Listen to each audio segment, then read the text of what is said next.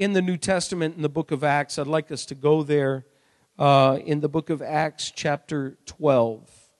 Acts chapter 12. This is somewhat of a familiar passage of Scripture. It's one that is tragic and yet ends up in such a comical fashion. You can't help but look at it and realize the humanity of our praying. I am going to take the time, I believe I'll take the time to read, starting in verse 5. And just to give you a little background, the first 4 verses, the Bible lets us know and tells us that King Herod had taken James, the brother of John, the apostle James, the brother of John, and had him killed. And he saw that it pleased the Jews, and so he said, this is great, let's go get another apostle, and why don't we just get the ringleader of the group? Let's go get Peter. And so he goes and gets Peter and brings him to prison. He's going to do the same thing. And we're going to pick up reading at verse 5. The Bible says, so Peter was kept in prison. Notice this. But the church was earnestly praying to God for him. I want you to notice that. And I'll get to this in a moment, but we tend to make a lot of assumptions about the subject of their prayer. But the Bible just simply says here that they were praying earnestly to God for him. The night before Herod was to bring him to trial, Peter was sleeping between 2 soldiers, bound with 2 chains, and sentries stood guard at the entrance. Suddenly an angel of the Lord appeared, and a light shone in the cell. He struck Peter on the side and woke him up.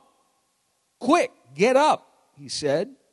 And the chains fell off Peter's wrists.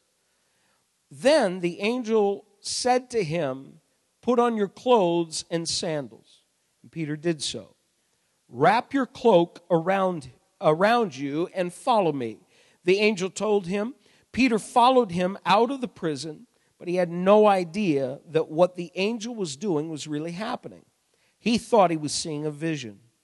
They passed the first and second guards and came to the iron gate leading to the city. It opened for them by itself, and they went through it. When they had walked the length of one street, suddenly the angel left him. Then Peter came to himself and said, now I know without a doubt that the Lord sent his angel and rescued me from Herod's clutches and from everything the Jewish people were anticipating. When this had dawned on him, he went to the house of Mary, the mother of John, also called Mark.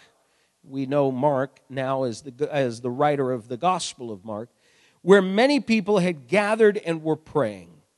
Peter knocked at the outer entrance, and a servant girl named Rhoda came to answer the door.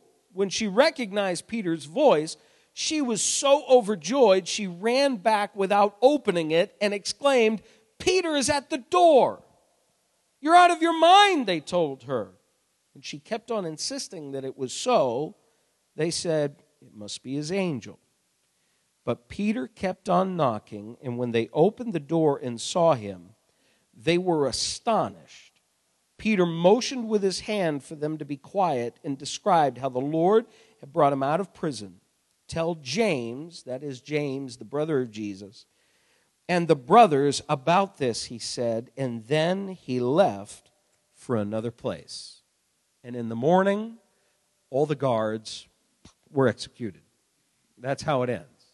Now, it's tragic to a point in one sense in that there was now a second martyr in the church by the name of James, James the brother of John. But beyond that, Peter is now in prison because Herod realizes I'm going to be popular with the people.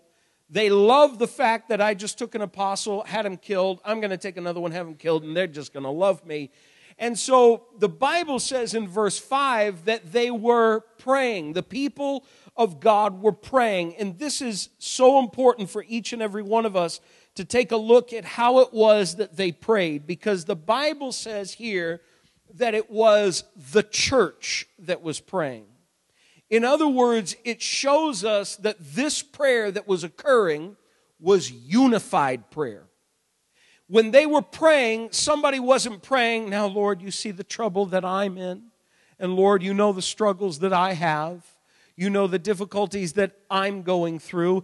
But when it came time for them to pray for a particular thing, there was unity in their prayer. They were unified as they prayed. The Bible says it was the church. It wasn't individuals, and we know it's made up of individuals. But when we come together and we pray on Tuesday nights and we pray for these prayer requests, it is important for us to remember that as we pray, that we are a body who can affect great change. And we are a people, if we will pray and pray for the things that we present, that we can begin to see God do great and mighty things. Now, the Bible just simply says in verse 5, it says that the church was earnestly praying. I want you to notice that word earnestly. It means that it was fervent prayer. In other words, this was not just some kind of, getting together and we pray a couple of sleepy prayers because, it's getting to be fall, it's a little chillier out, and it's dark out already, and we just, we're starting to get in hibernation mode where it is that we just sort of feel a little restful as we want to just get back into our house and get into bed and go to sleep because it's just, that's the time to do. No, God wants us when we come together that we pray fervently. None of this, now I lay me down to sleep kind of nonsense. This has to be, God, you've got to do something. And you know what? We have desperate situations we've got to pray for tonight. But as we pray, we've got to pray earnestly and pray fervently and believe that God is going to minister to whatever need it is that we're presenting. But we have to pray unified prayers. It has to be that we are in unity, and that when we are in unity, we are also giving our all to it. It's easy to come in to a church service or to a Tuesday night prayer meeting and just say, well, Lord, I'm going to let somebody else carry it tonight, and it's just enough, Lord, that I'm here. Look, don't waste your time. Don't waste anybody's time. It's not just enough that you're here. It's not just enough that we just show up and we take up space in a pew, but instead we have to pray. And it's not just that as we get together and we pray for these prayer requests, but it might be in your own prayer time as an individual member of the church that you begin to lift your voice and you begin to pray, and you pray fervently or you pray earnestly. You pray with all your heart. You give yourself to it. This is not one of those situations, and we're not living in a time that can afford us the ability to just sort of relax in prayer. We're not living in that kind of time, folks. We're not living in a day and age and in a society where Christianity is, it's out there and everybody seems to proclaim it and profess it and all of that. We're not. In fact, we're living in a darker time now than we ever have been, I believe, in history of this country. We are living in a dark age. And it's not because, it's not, we look around, we say, but the technological advances, the scientific advances, but there is also the idea that somehow now Christianity and what we believe as the truth of the Word of God is now, there's hostility toward it. So what are we going to do? Well, we could say, let's go out there and let's just fight the battle politically. That's not going to win it. It's not going to change anything. What will change it is when we pray. Do you know that in Romania, for many, many years, they were under the hand of a dictator? It was a communist country. Churches, people were hauled off because of underground churches that they were a part of. They were persecuted. They were killed. There was, for so many years in the country of Romania, there was so much persecution of Christians. It was almost heavier than it was in the Soviet Union when the Soviet Union still existed. And there was communism there. It was intense. Do you know how that government toppled? That government toppled not because a bunch of people revolted and got fed up, but it was as a result of little known, you won't see this in the media, but little known, there was people praying in churches, in hidden churches, in underground churches. They were praying for God to change the situation. And you know what, folks? It changed the situation. I know for most of us, we think we got to get out, we got to be active, we got to do it. You can do nothing more active than praying earnestly. And not only that, it is purposeful praying. And this is what I want us to see as well. The Bible says that they were praying earnestly to God for him. That is, for Peter. Now, they were praying because he had been captured. They knew what happened to James, and they were pretty certain.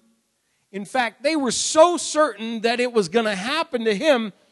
It's kind of comical what happens a little bit later on in this passage, because it sort of shows us, almost gives us a clue and a hint that they weren't necessarily praying for him to be released. Maybe they were praying, God, help Peter in the hour of his death. Strengthen him to face, the martyr's sword. Strengthen him, oh God, I have no idea. They were praying earnestly. They were praying in unity. They were praying, and they were praying to God for Peter. There was a request, and it was for Peter. Peter was the subject of prayer. Lord, touch Peter. Help Peter. Strengthen Peter. In fact, the Lord did something, because Peter knew that he was going to face a martyr's death, and yet somehow he was so asleep that when a bright light, the light of the angel, shone in the prison cell, he still didn't wake up. In fact, the angel, the Bible says that he struck him. I have no idea how hard. I would love to know how hard. But I don't know if he kicked him. But Peter, get up. That's what he says. Get up, Peter, quick. And Peter, gets up, and the chains fall off. And Peter walks past one set of guards, walks past another set of guards. The city gate opens. Peter's walking, and all of a sudden the angel leaves and gone. And then we know that he gets to the door, and he's knocking on the door. And the little lady Rhoda goes to the door to answer the door and says, it's Peter, and runs back. Doesn't open the door. It's Peter. No, it can't be Peter. I don't know what they were expecting in prayer. I just know that they were unified and they were fervent. And the cool thing is that it doesn't say in verse 5 that they were praying for Peter's release. They were just praying for Peter, which indicates to me that when you pray, sometimes, even though you're praying in faith and you're praying fervently, that our faith doesn't quite reach the level of what God wants to do. So you know what God does? Listen to what he does. In fact, let me just read this verse of Scripture to you. It's one that I love, and I try as best I can to quote it often. But I won't quote it. Let me just read it to you. Now to him who is able to do immeasurably more than all we ask or imagine. Think about it. We don't know what they were asking for, but they must not have been asking for Peter's release. Because when Peter shows up at the door, you would imagine the expectation of faith would be like, well, of course he's at the door. But no, they said, clearly it's his angel. It has to be. Can't be Peter, he's in prison. It's got to be his angel, whatever that means. They go to the door, and Peter's, hello, open the door, will you? I'm knocking, and, nobody's answering. You're all excited, you're all praying. I'm out here in the cold, please let me in. And he goes in. Why is it that God seems to always do more than we could ever ask or think? I believe it is to bolster our faith for the next time we begin asking, for the next time we begin praying, for the next time we begin to pray in unity and pray in faith. Because at that point, we can begin to say, like the prophet Ezekiel, when God said, do you think these bones in this valley of dry bones can live? And he says, oh Lord, only you know.